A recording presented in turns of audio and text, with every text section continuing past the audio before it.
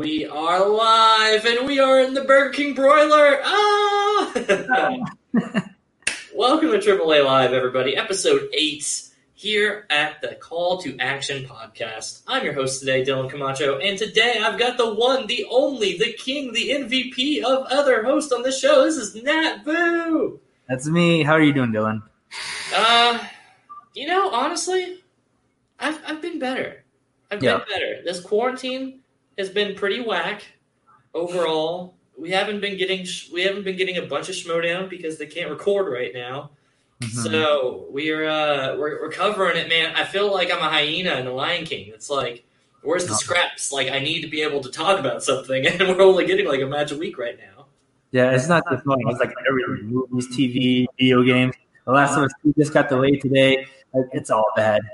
And then obviously, like, people dying is bad too. I don't mean right. Like, and on top of all of it, people are actually dying. Like, it's a pretty brutal time, which is why I'm hoping that this can bring some sort of entertainment to everybody at home who is also stuck in quarantine like us for the foreseeable future. But what are we talking about today, Matt? Well, first of all, Dylan, what does AAA stand for? Today, AAA stands for abstinence after adulthood. Oh. You don't believe in sex here at AAA. Nope. Yeah. Wow. So that's what it stands for. Man, I just didn't know. But yeah, total abstinence, guys. We are a no sex show, I guess. If you want sex, go to Pornhub. They're giving out a free month of premium. So not here. Go check Pornhub Premium, I guess. That's not a phrase I thought I was going to be using on the show, but this is what happens when you give us cabin fever and you let us go live, everybody. I swear we had more viewers, but since that plug, which we are not sponsored by Pornhub in any way. Maybe someday. Maybe so. You know what? I would take that sponsorship. I would take it so fast.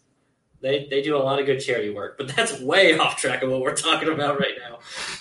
So the first thing we're going to be talking about is How's My Kayfabe, which is, if you didn't know, is a segment where we break down a character's kayfabe, their in-character work, and we look at who they are, their Schmodown persona. Mm-hmm. So who are we talking about today, Dylan? Ooh, today we are picking the meatiest of people. We have got the Butcher Boys on the block, and we're going to just dig deep into this kayfabe because we've got two fresh new heels right off the press. Well, really like one fresh heel and then one, just person on a heel team, just playing it really chill. But yeah, let's talk about it because we got Vinny, who's clearly, no pun intended, on fire, right? Yeah, I mean, okay. Well, first of all, it's interesting that you mentioned them as a heel because, like, do you see them as a heel team? So it's kind of hard for me not to see them as a heel team because they have Kaiser attached to them, right? So by default, they're already like my schema for that's a psych word that says this is how I categorize them. Mm-hmm. Like, they're already built as heels to me. And then you get Vinny coming in, just being as, how would I describe him? Very Razor Ramon, right? He's a toothpick away from just being very slick back hair, all attitude, ready to go. Yeah. So, yeah, I have to see him as a heel because he's doing heel tricks throughout the whole episode or throughout the whole match. Mm-hmm. His partner, whose name is totally eluding me right now. Mugen, yes. His is a little TBD. I wouldn't go as far as to say that he's a heel just yet, but he's definitely a member on a heel team. What are your thoughts? You know how much I hate tweeners, but I feel like this team is definitely a tweener. Because, like, the Dungeon to me is the most eclectic group of people in the Schmodown, I think, in that you can't really pin him down. Like, Smets, I know he's claimed that he's a tweener, which I can see. Rob Parker has a bit of an edge to him, but the guy's so nice. I mean, I think he's a tweener too. Video Drew, you can't put her in a category. They are kind of making a like faction of unspectrumed people, right? Like, you can't put them in the face category or the heel category. They want to be somewhere in the middle, which I think is pretty brilliant gameplay wise because that lets you just be whatever you want to be, while also having the advantage of using healed cards whenever you want to, but then you can play it face if you really need to. Mm-hmm. Yeah, I think it's really interesting. Like, to me, they're definitely not baby faces. Like, we can put that out. But they do heelish stuff. I think they're heelish tweeners to me because, like, I mean, to me, Vinny Mancuso, if I could compare him to any wrestler, if for all my AEW fans out there, I think he's a tweener, Orange Cassidy, and that's probably just because of the sunglasses and because of the denim. But I mean, they have kind of like a chill vibe to them. They're not like in your face trash talk. They will like talk over you when you're answering a question, which is a heel move, I guess. I mean, yeah. Like, how do you explain his? I don't even say Vinny's tweener. I think he is straight up in the heel category. Like, he's been the most transparent about where he's at on the spectrum, and that specifically goes to the moment in the match where he's baiting Silverstreamy and Goddard to talk to him while they're getting their question asked. Like, whenever they're sitting there and he's bantering and they're like going back and forth with him or whatever, I'm like, no, that's full heel. Like, I will fight to the death on that one to say that it's not otherwise. Yeah, but it's hard for me because the Pride, they're a heel team too. Yep. And I don't know, like, trash talking a heel team, you can be anything. Babyface is trash talk heels, tweeners trash talk heels trash talk heels. So I think I would need to see like more matches from them to like really pin them down. But right now, I can go either way between heel and tweener. Like, I'm right there in the middle. And I think that's fair because context is everything, right? Like, this is on paper.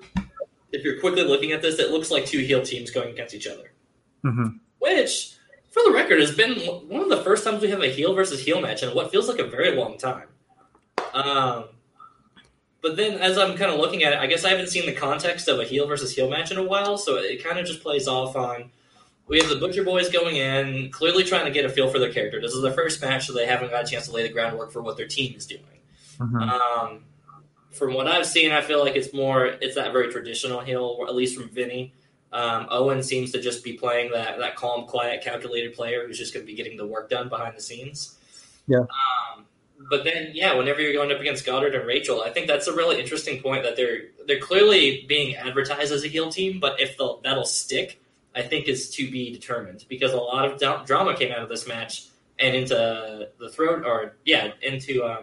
backstage this past week, where they really got into it and saying that Rachel really didn't enjoy the banter and all the stuff that was going on, and Goddard, he was doing stuff that he felt was traditional heel work, but there was still a lot of complications along the way, and you could tell that they were just more frustrated about the whole deal after the fact. But we're not here talking about them. That's just here to say, I think this will be a really interesting match to look back on because I think that they clearly both had an idea of what their characters are going to be as a team, and they planted their flag. But I think there's going to be some wiggle room in these next couple matches.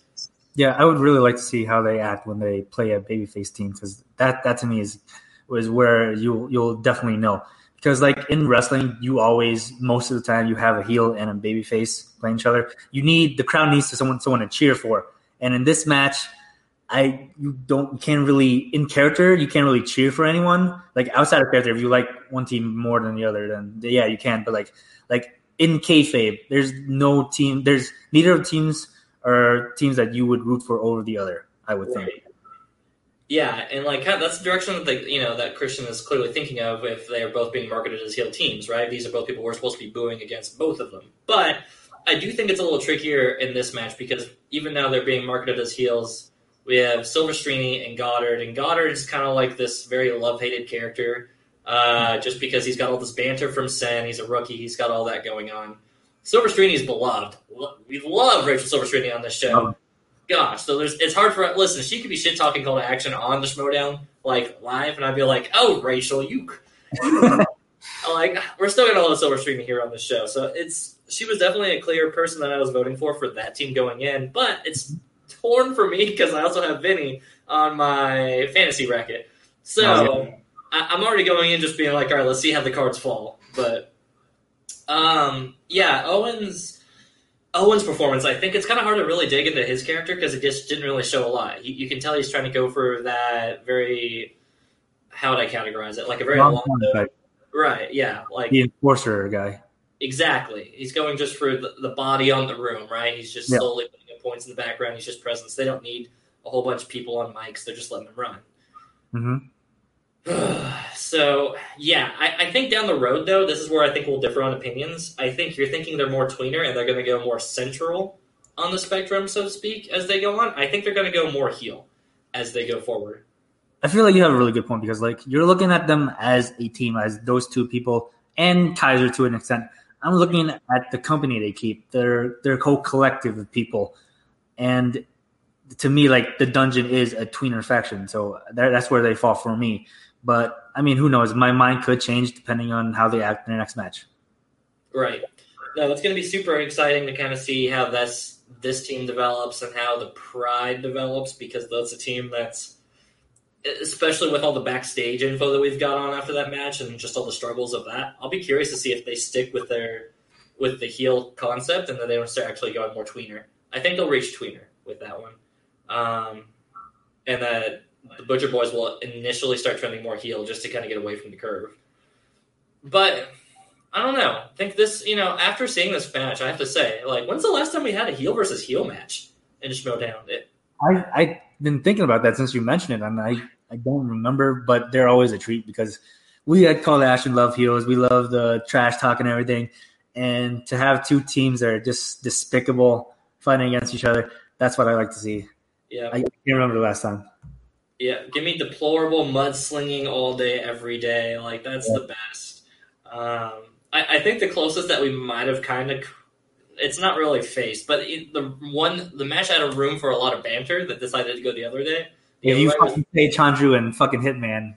That is a match that could have gone one way and decided to go the other. I think Chandru is the other spicy member of the where is he on the spectrum today thing, but we're not talking Chandru on Kayfabe today. We are talking Butcher Boys as we start to wrap up on that. Owen Mugen, what's everybody thinking in chat, though? I want to get these decisions on here. Stardew just joined in. Hey, gang. Hey, Stardew. How you doing?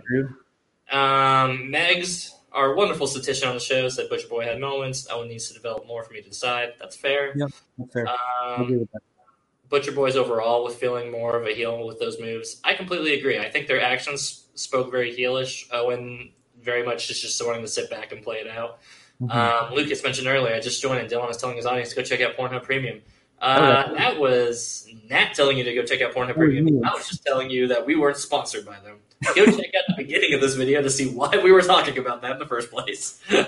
I mean, it's quarantine and you need something to do. So yeah, man, whatever. We don't believe in sex here, but I guess we do believe in pornography. We don't believe in sex. We believe in watching sex. Yep, this show is going really off the rails. No wonder abstinence after adulthood. There you go, guys. That's what AAA Live stands for today. No, every week. Where do you guys think that the boys are gonna go? The old Butcher Boys. Are they gonna go more heelish? Are they gonna go towards the center? Are they gonna do a face turn on us randomly? Let's find out.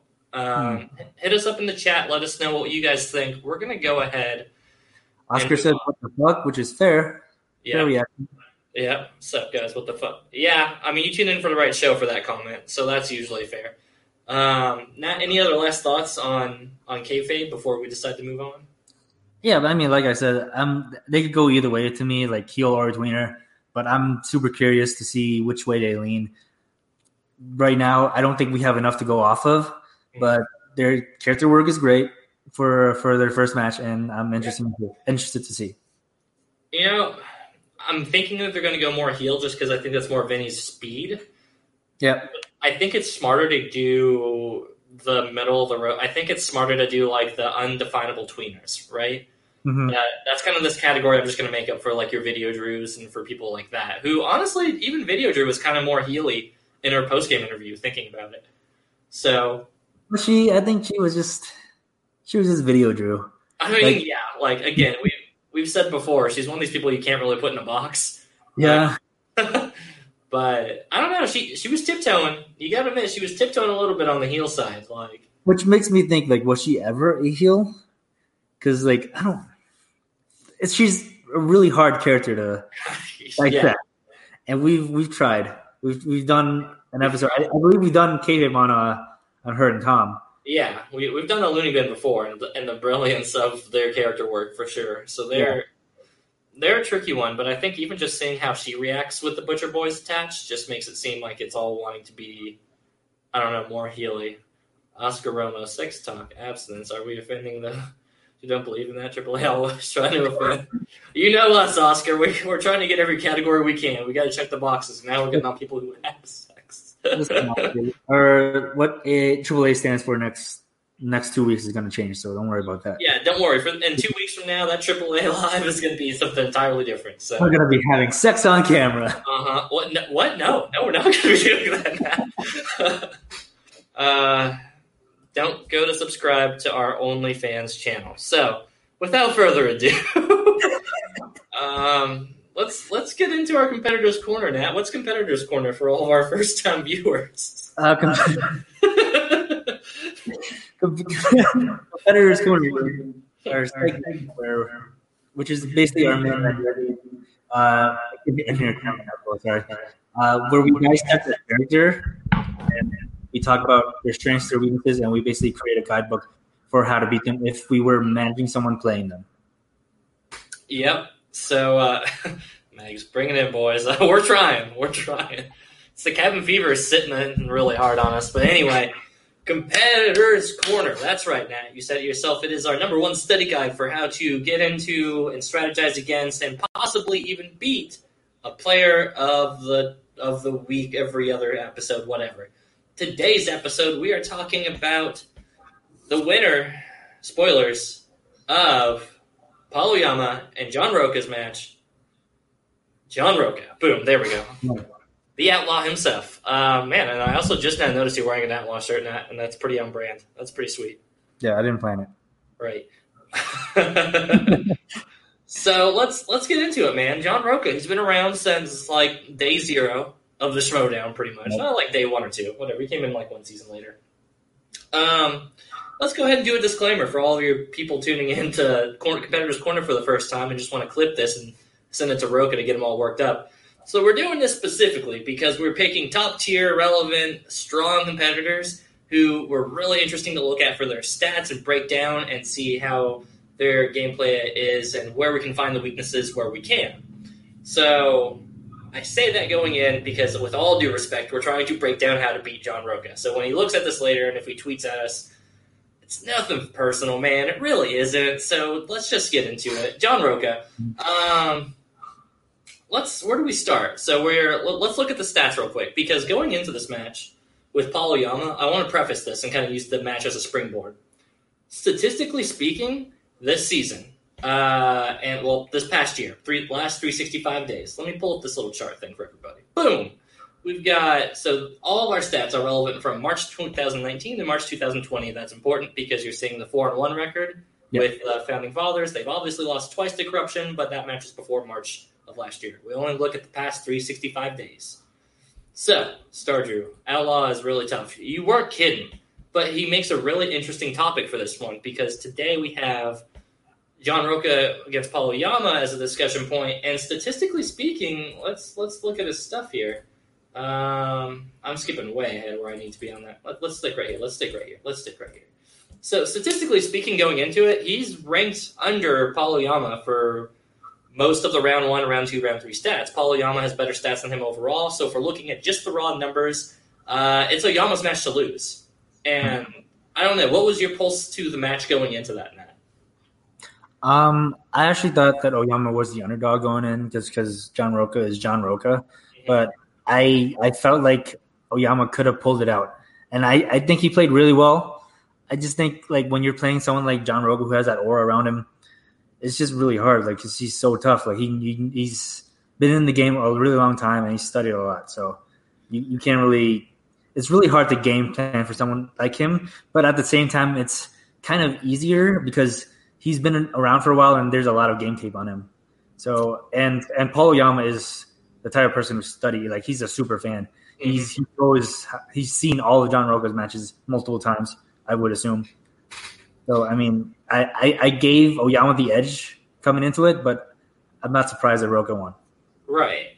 And I do think it's pretty interesting. I'm kind of there with you. Like, I don't know. I was on the side where I just saw him come off his tag match with, the final exam, and I think that I feel like he had some spice and some pretty heat to bring into this singles match, right? He'd gone down pretty hard at Spectacular, and I think that kind of had some redemption arc to him ready to build.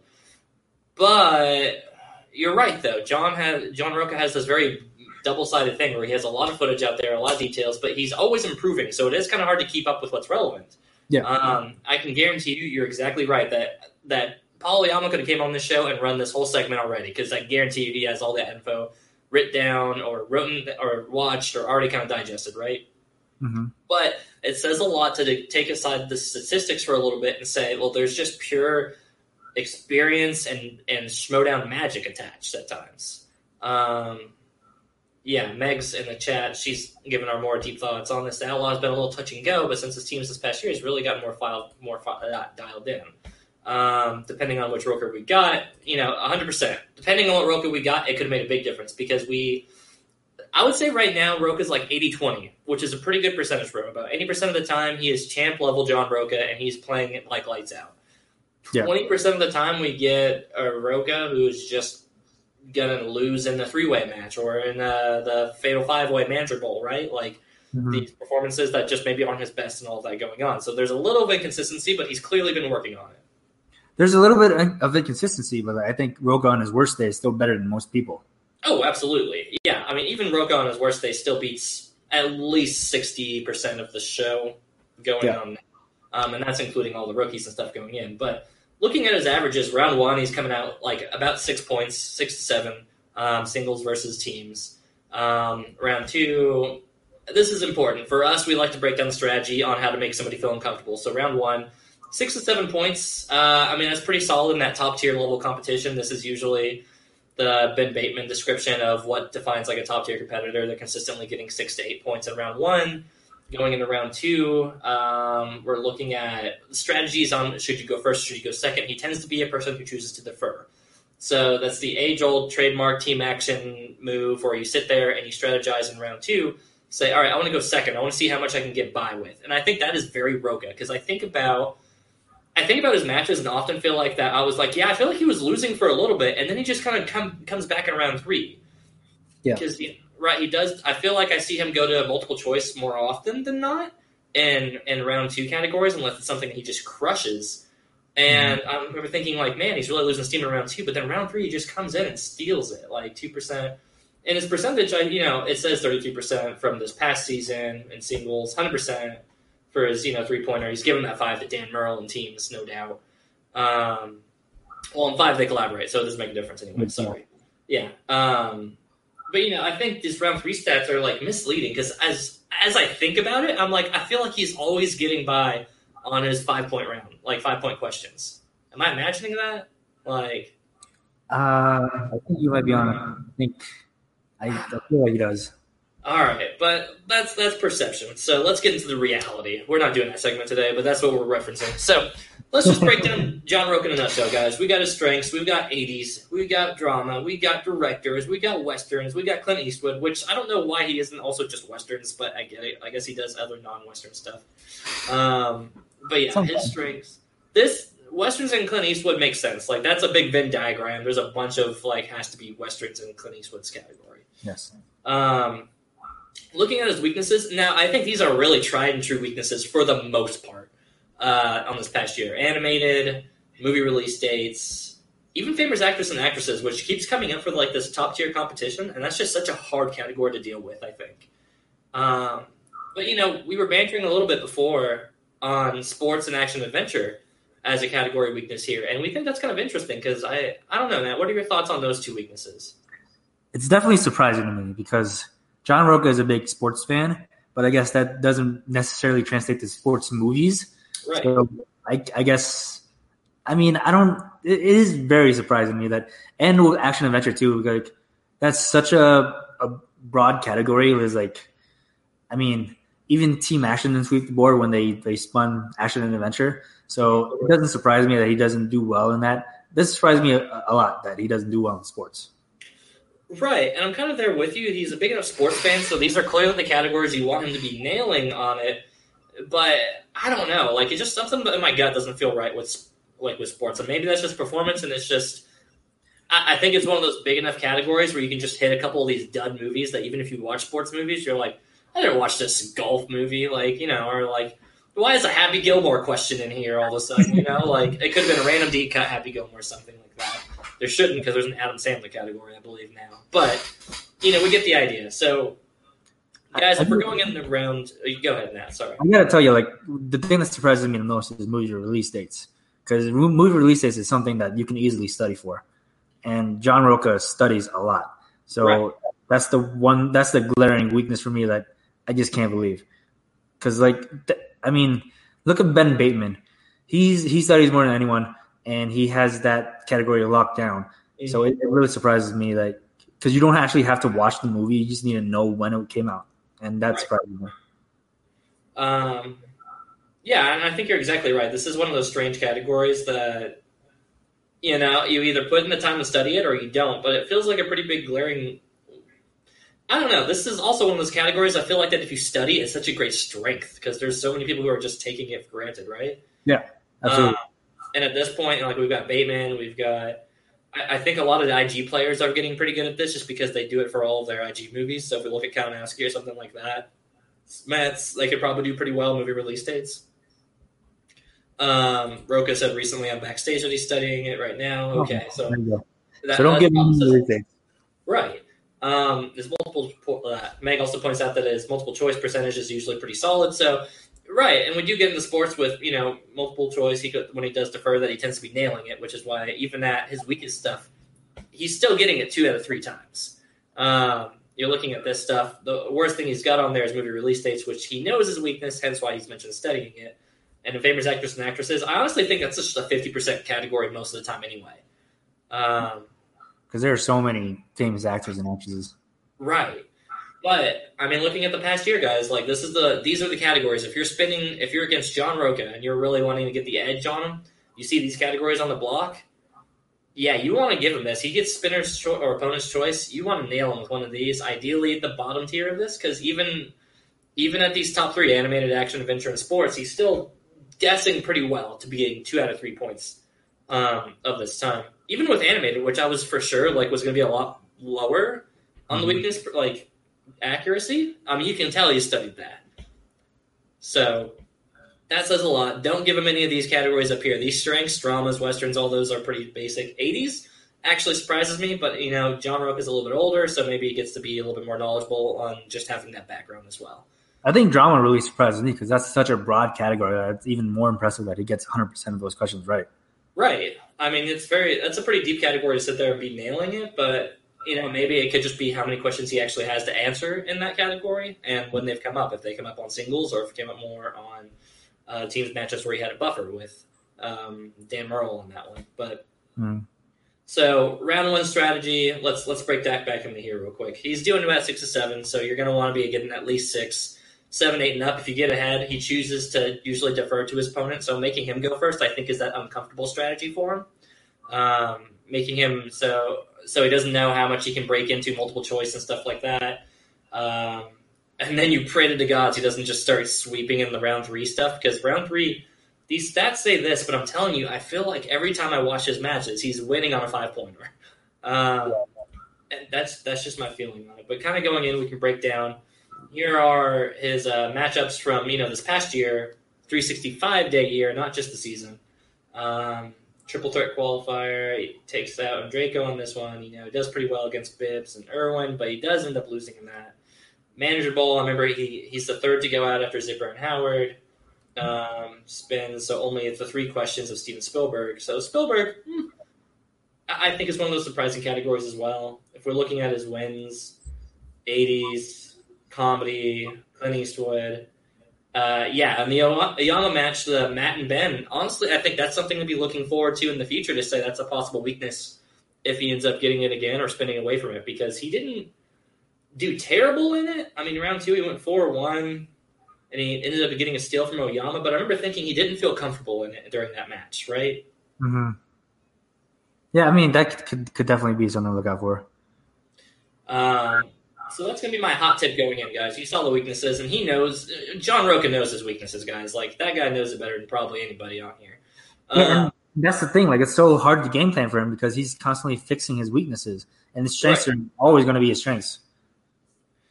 Yeah, 100%. That's Chet Sells, so we don't want to see that guy here. So, yeah, 100%. He's one of these guys who – I'm just going to keep the strengths and weaknesses up.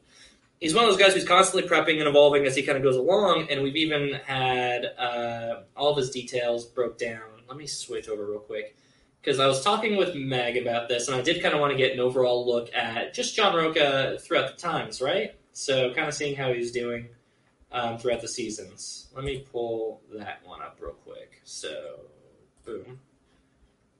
Let's get really big on this category, right? So, from 2016 to 2019, I wanted to get a very collective view of him, just to kind of see how he was working. And he still stays pretty relevant throughout most of the time. 2016, he has 5 wins still. Drops off pretty hard around 2017. I remember thinking that was a rough year for him. I think that was a very action-heavy year. 2018, he's got 4 wins, but overall it's not super impressive. 2019, I feel like he was more focused in teams and didn't really perform that well in singles overall. And overall, yeah, we see him in the accuracies. 2017 stayed fairly high in round 2. Mm-hmm. Highest scored 5-round match. Yeah, he does great against Merle Riley back in the day. Beats Bibbs on that great match in 2018. 2019, he's staying right around the top tier competitive stuff, and then you can tell he's only been trending upwards from there. So yeah, I mean, Rocha's the kind of player, like, we only look at matches from the last 365 days for a reason. Like, you can't compare 2020 Rocha to like 2017 Rocha. Like, they're two completely different players. But I mean, I think Meg brought up a really interesting point in our chat that not this chat, in our private chat, that Rocha has won a title every year he's competed, which is like insane. That is a pretty crazy stat to think about it too, because Rocha, like we said, right now he's like 80-20% consistency. Like, I'd say he's 80% going to be on fire, champion level player, 20% less than that. But yeah, I thought that was a more interesting stat than anything else, seeing that he continually snags a championship belt. Even on the years he feels like he's been having down years. I would say that like 2017, even going 2018, it just felt like they weren't always his best years, but he did always walk away with a belt. So I think that says a lot to say how good Rocha actually is as a competitor. And, I'm not here to say that he's a bad player. Far from it. I'm telling you that's the opposite. He's a really hard player to play against. But if he was a bad player, then we wouldn't be covering him on the show. Right. We don't cover bad players on Competitors Corner. So, all right, we kind of got like the basic strategy, right? Round 1, it's up to the gods. You just pray that the questions land well with you. Round 2, you're wanting him to spin first because he's more comfortable spinning second on that one. His weaknesses, we already kind of touched base on that for a while. Kayfabe-wise, let's have that discussion because we always look at, we have your in-the-game matches. Like round 3, you really don't want to go Rocha round 3 because I feel like he does seem to clutch it out more often than not in his 3 and 5 pointers. But, you don't get to always control that. So what are some other factors? And we've said a long time that is kayfabe a factor? Is that is he prone to mind games? Nat, what's your thought on Rocha with that? I think kayfabe is definitely a factor. I think you saw it in the Team Action match where they brought in X-Pac, and as much as he wants to deny it, I definitely do think that played in his head a little bit. Yeah. But that was a long time ago, and Rocha's been in the game a long time. So I feel like I wouldn't be surprised if he's able to tune that stuff out. Like right. he knows what this is. He knows what the Schmodown is, and he's a professional wrestling fan. So I think he has a better understanding of what heel work is, and I don't think he's going to let that get to him. But on the other hand, he is a very emotional player, and he's passionate about the league, and that could be to his detriment. So, and I think that's exactly a spot-on analysis. And Rocha is going to be one of these players I wouldn't say that kayfabe is necessarily super effective against because we've seen him be really good at diffusing it. Mm-hmm. I think the match I want to point in specific to that was the singles match against Andrew Guy whenever Guy was on his little hot streak there for a little bit. This was going to be like, all right, going into this match, this was going to be like a sweet match just to watch. Not even for the match, just for the character work against each other, right? Yeah. And it was honestly, truthfully, very boring. Like, the banter wasn't there. John Rocha just did not engage with Guy. There was a couple times that he even played with Guy to, like, insult Sam Levine at one point during the match or a couple times during that point. Like, you could tell he got really good at being able to manage how to deal with, and especially the action guys, kayfabe work on taking that heelness and kind of just, putting it aside. That says a lot about him as a competitor because, like, he's not only getting better at movie trivia, he's getting better at the whole kayfabe aspect of it too. Like he doesn't hit him as hard as it did before.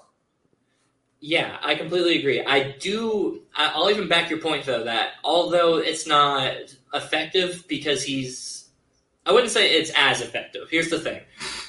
If you watch our controversial Dan Murrell episode where we said that, Dan Murrell has been prone to it in the past, but, nowadays he's gotten a lot better about working with the whole structure of kayfabe in the show.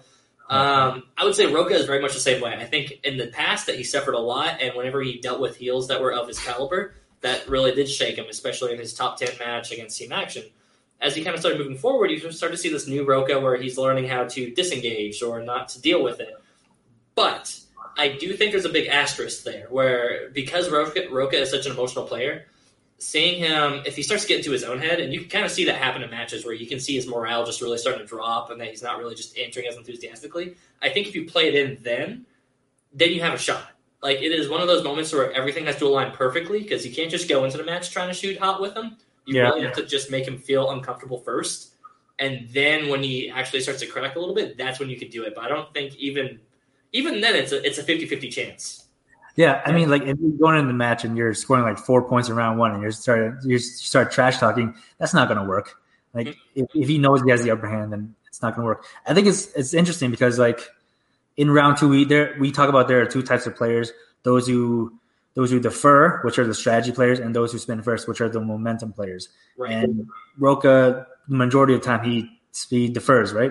Yeah. So he's a strategy player. I think, that's the smart way to go about it. But it's surprising to me that he's not a momentum player because I think he rides on momentum really well, and when he doesn't have it, then I feel like there's a decrease in his performance. So I have a theory about that, because I feel like before that he might have, I don't have the stat in front of me, but I feel like that you're exactly right. He's one of those emotional players that feels like he runs with the momentum. So it is strange to see that he's gone to being a pick second in round two. And I wonder if that's not an adjustment for him to say, you know what, if I try to go ball to the wall, round two, keep the lead, and just push forward with it, if it doesn't work in my favor, it's much more likely to crush me than that. So I think it's just smarter for me to force myself into playing second, playing it smart, and then just working my way through the third round. I wonder if that's not a personal adjustment for him, because I think if you're Rocha and you're looking how to improve your game, and you say, you know what, the momentum is great when it works, but when it doesn't work, I just feel crushed and I'm emotionally defeated going into round three, and he knows that's more dangerous, I think that's kind of like a strong mindset of thinking why that he plays it a lot safer in round two and goes for the strategic approach. So, cumulatively speaking, guys, let's get into this. All right, round one, you need to be ahead of Rocha. You at least need to be tied, but if you really want an advantage, and this is a stupid thing to say, of course the advantage is you have more points, you have more advantage. But if you want that mental edge on Rocha, have an advantage and hope that he just tanks in round one, because that's when he's going to be more prone to some of the more mind game stuff. And I say prone, I'm not saying it's going to work. I'm not saying you're going to win the match and that he's going to break.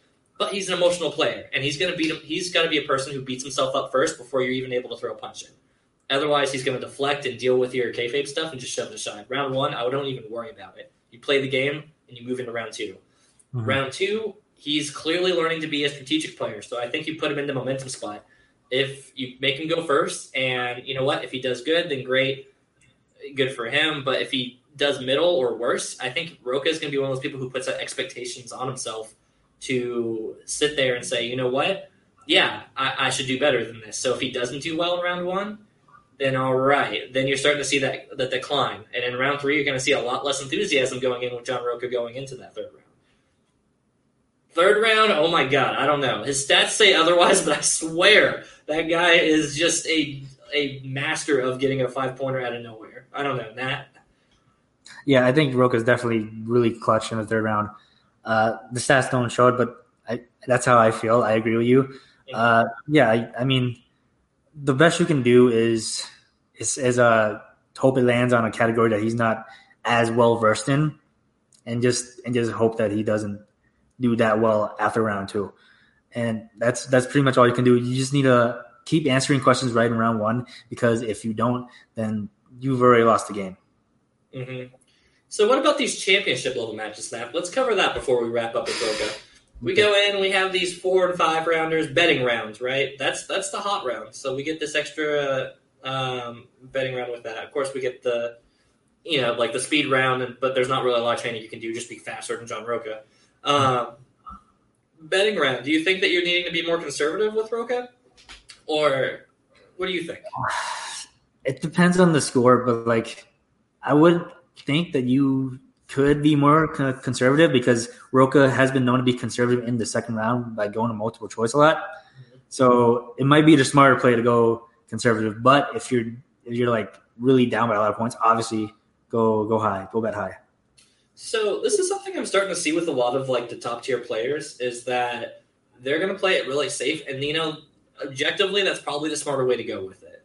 But I think that if you're 50-50 in the category left for the betting round against John Roca, I think you go all in.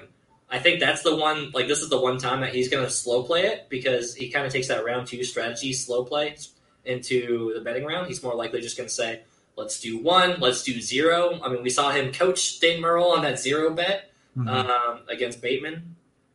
I think you really do just go balls to the wall on this one, man, and you just go full on bet if you're half sure. Now, if you're not, then you just want to creep along with John Roca, then I say 100% you play it safe if you're not sure on the category that it gets landed on for the betting round. But if you think that you got it, I'd say trust your gut, go all in with the points. Don't sit there and try to do 1 or 2s or middle on the ground. Go all in because Roca tends to trend to not going full points every time. He more often than not tends to play it safe with that. And that 1 point could be the one that wins. That's a really good point. To beat John Roca, you need to take risk. And I think there are a lot of factors to consider, like the score at the time, and also like how comfortable you are with the category, how comfortable Roca is with the category. Like there's a lot to consider. I personally disagree that you have to go balls to the walls more often than not. I think you play it safe with Roca and just hope that you do well in the speed round.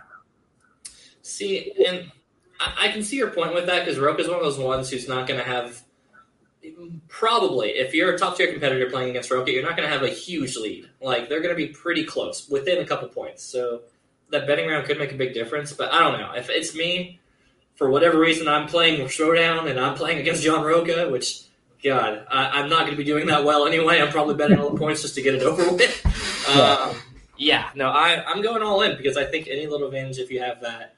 I think the risky plays pay off if you feel confident in the category. If you don't, then, obviously you have to consider how is Roca going to do? Because if Roca doesn't feel confident in it, he's going to bet low. Maybe you do just bet 1 or 2 against him and you do your strategy. And you say, all right, I'm pretty sure Roca is not going to like this category. He's going to go 0, maybe 1 point. So let me go 1 point, maybe 2 points. And that's going to be a 1 point difference between us, and I'm not losing that much more on the bet. Maybe you're right on that one, Nat. I don't know. This is where we meet that conflict on there with that. Yeah. Yo, Chris Scorpio in the house, everybody. So it does get this moment where we sit here and say, all right, well, maybe we do, maybe we don't go all in on that. But I like your strategy against Roca. The more I'm thinking about it, I think just play it safe and just do 1 more point than he probably would. Yeah, I mean, it's very situational, depending on who you are as a player and like everything else. Like you can't like make up a game plan for everybody in every situation. Like you have to like adapt to the current situation. So right. I mean, yeah. That's the big thing with this competitor's corner segment is that we always say this is kind of like a general guideline, but at the end of the day, you have to feel what the match is looking like, how it's going. These general strategies are here to help, not to help you guarantee a win. Meg's teaming in with it before. I would agree before he teamed with Dan.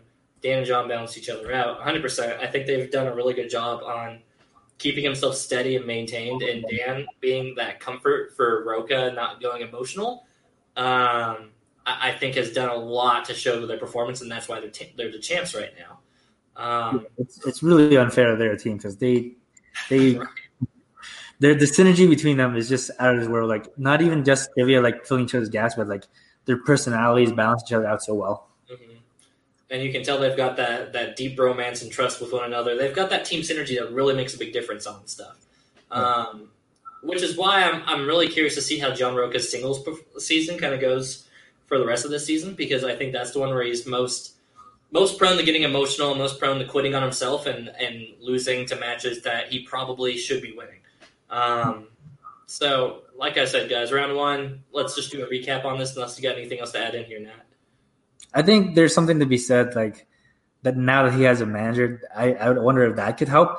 But like, I don't know how well Finstock is managing Roca. Finstock is managing at the top tier levels. All right, like let's look at it. Since he's been okay. That's not true. They have kind of like a 50-50 record with Finstock, but Finstock, we've heard notoriously time and time again behind the scenes that he's just one of these people who comes in and makes you feel good about yourself, right? He says, listen, you're the big brains here. You're the big boss. What are you going to do? All right, you want to do that? Yeah, 100% do that. You're a smart guy. I think that's exactly the kind of thing Roca needs to hear in a match. Yeah, maybe that's exactly what he needs. Right. So I think that, having that extra little piece there makes a big difference in a single season. I think that John Roca has all the tools for success this season to really take it really far. Mm-hmm. I'm super curious to see how he does against Irwin in his rematch with him, because Irwin does have the W over him prior. Yeah. But I don't know. I mean, I would have said Oyama statistically was looking good against Roca, and Roca got a magic steal and took the whole match away from Oyama after that. So I don't know. We'll see, man. That's going to be a spicy match to look into. If he loses to Corruption and Irwin, he could end up retiring. You know what? I would put money that if he did lose both of those in a row, that he probably would retire, Brian. I mean, I don't know, but that's like the longest going joke in the world, right? He'll just retire if he loses the belts and then goes this. We've been talking about Roca retiring since 2018. I don't think it's going to happen. I think like no offense to Sam Levine, I think he's amazing. He think he's one of the greatest, but like he got out right when the Wolves were coming in. Roca has adapted. He's gotten better with time. So like I don't see him retiring. Yeah. I think if nothing else, the only way Roca retires is because he wants to be a manager. And I think that is a very foreseeable future for him at some point. He'll go manager. I don't think he'll ever leave the league 100%, though. And even then when he starts managing, he'll want to play again, and then I think he'll hop back into it again.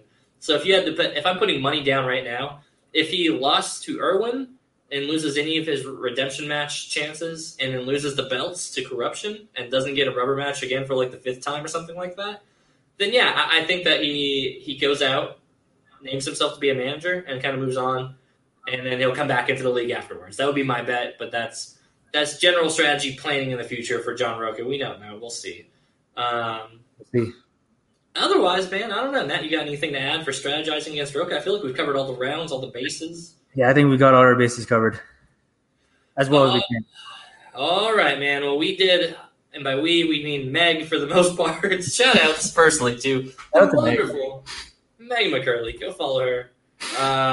What's your Twitter handle? Meg, if you're in the chat still, pop your Twitter handle. I don't have it in front of me right now. I could go in the chat. Meg reclaimed? Yeah, that's what it was. Can you type that? Can you type something like that? There we go. We'll get it. We'll get it. Don't worry, guys. We're working on it. Yeah, you got it. Anyway, guys, that's our show. Firstly, I want to thank everybody for tuning in, making sure you had a wonderful, positive, hopefully staving off the cabin fever time here at the Call to Action AAA Live, breaking down how to beat John Roca, or at least try to be a little bit better against him. Nat, what are some plugs, buddy? You can find me on Twitter at NattyIce44. Find me on Facebook, NatVoo. If you're bored, you need someone to play video games with, I'm on PSN, NattyIce4444. You want to play some Overwatch, some Call of Duty, hit me up. And you can find me every other week right here, AAA Live. Yeah, I'm surprised I actually don't have you added on PSN. You gotta add me. You gotta get together sometime. But I've only been playing single player games, so that's probably part of my other problem here. So, thank you. There we go. Meg's shout out to our statistician, Megan McCurley. You can catch her at Megs McClaimed. Go follow her on Twitter. She'll do little sneak peeks for our stats and stuff like that. She is an absolute gem. She busts her ass to get all of these sweetheart stats in here that me and Matt just have to report on and look handsome while doing it. We're looking less handsome as we go, though, man. We can't get our haircuts right now. It's getting wild. No, I need to get a haircut.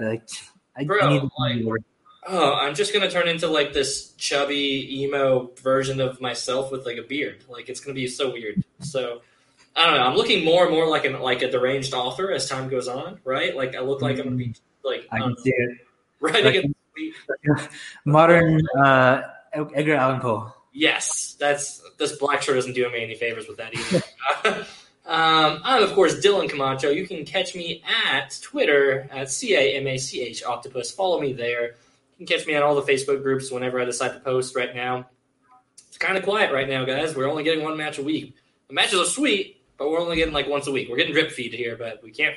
It's the quarantine, man. It's the end of the world. We're lucky to get matches at all right now. Otherwise, that's our show, guys. We do this show every other week, unless we randomly decide not to for some reason, or if we get sick with not the coronavirus. So you can make sure to catch us again in 2 weeks from now on the 16th when we will cover... That's a surprise. We never know until we do it, like a week beforehand. So if you got any suggestions for who you want to see pop up on Competitors Corner or on Kayfabe, where we break down their competitors' character work in a match, give it in the comments below. Make sure to hit that like button if you enjoyed this statistical breakdown. If you're John Roca, please don't hit that thumbs down. We respect you, buddy. But, we respect you enough to put you on the show. That's part of the game. So if you think everybody is a heel or everybody is a face, put that down in the comments below as well. Let us know what you think.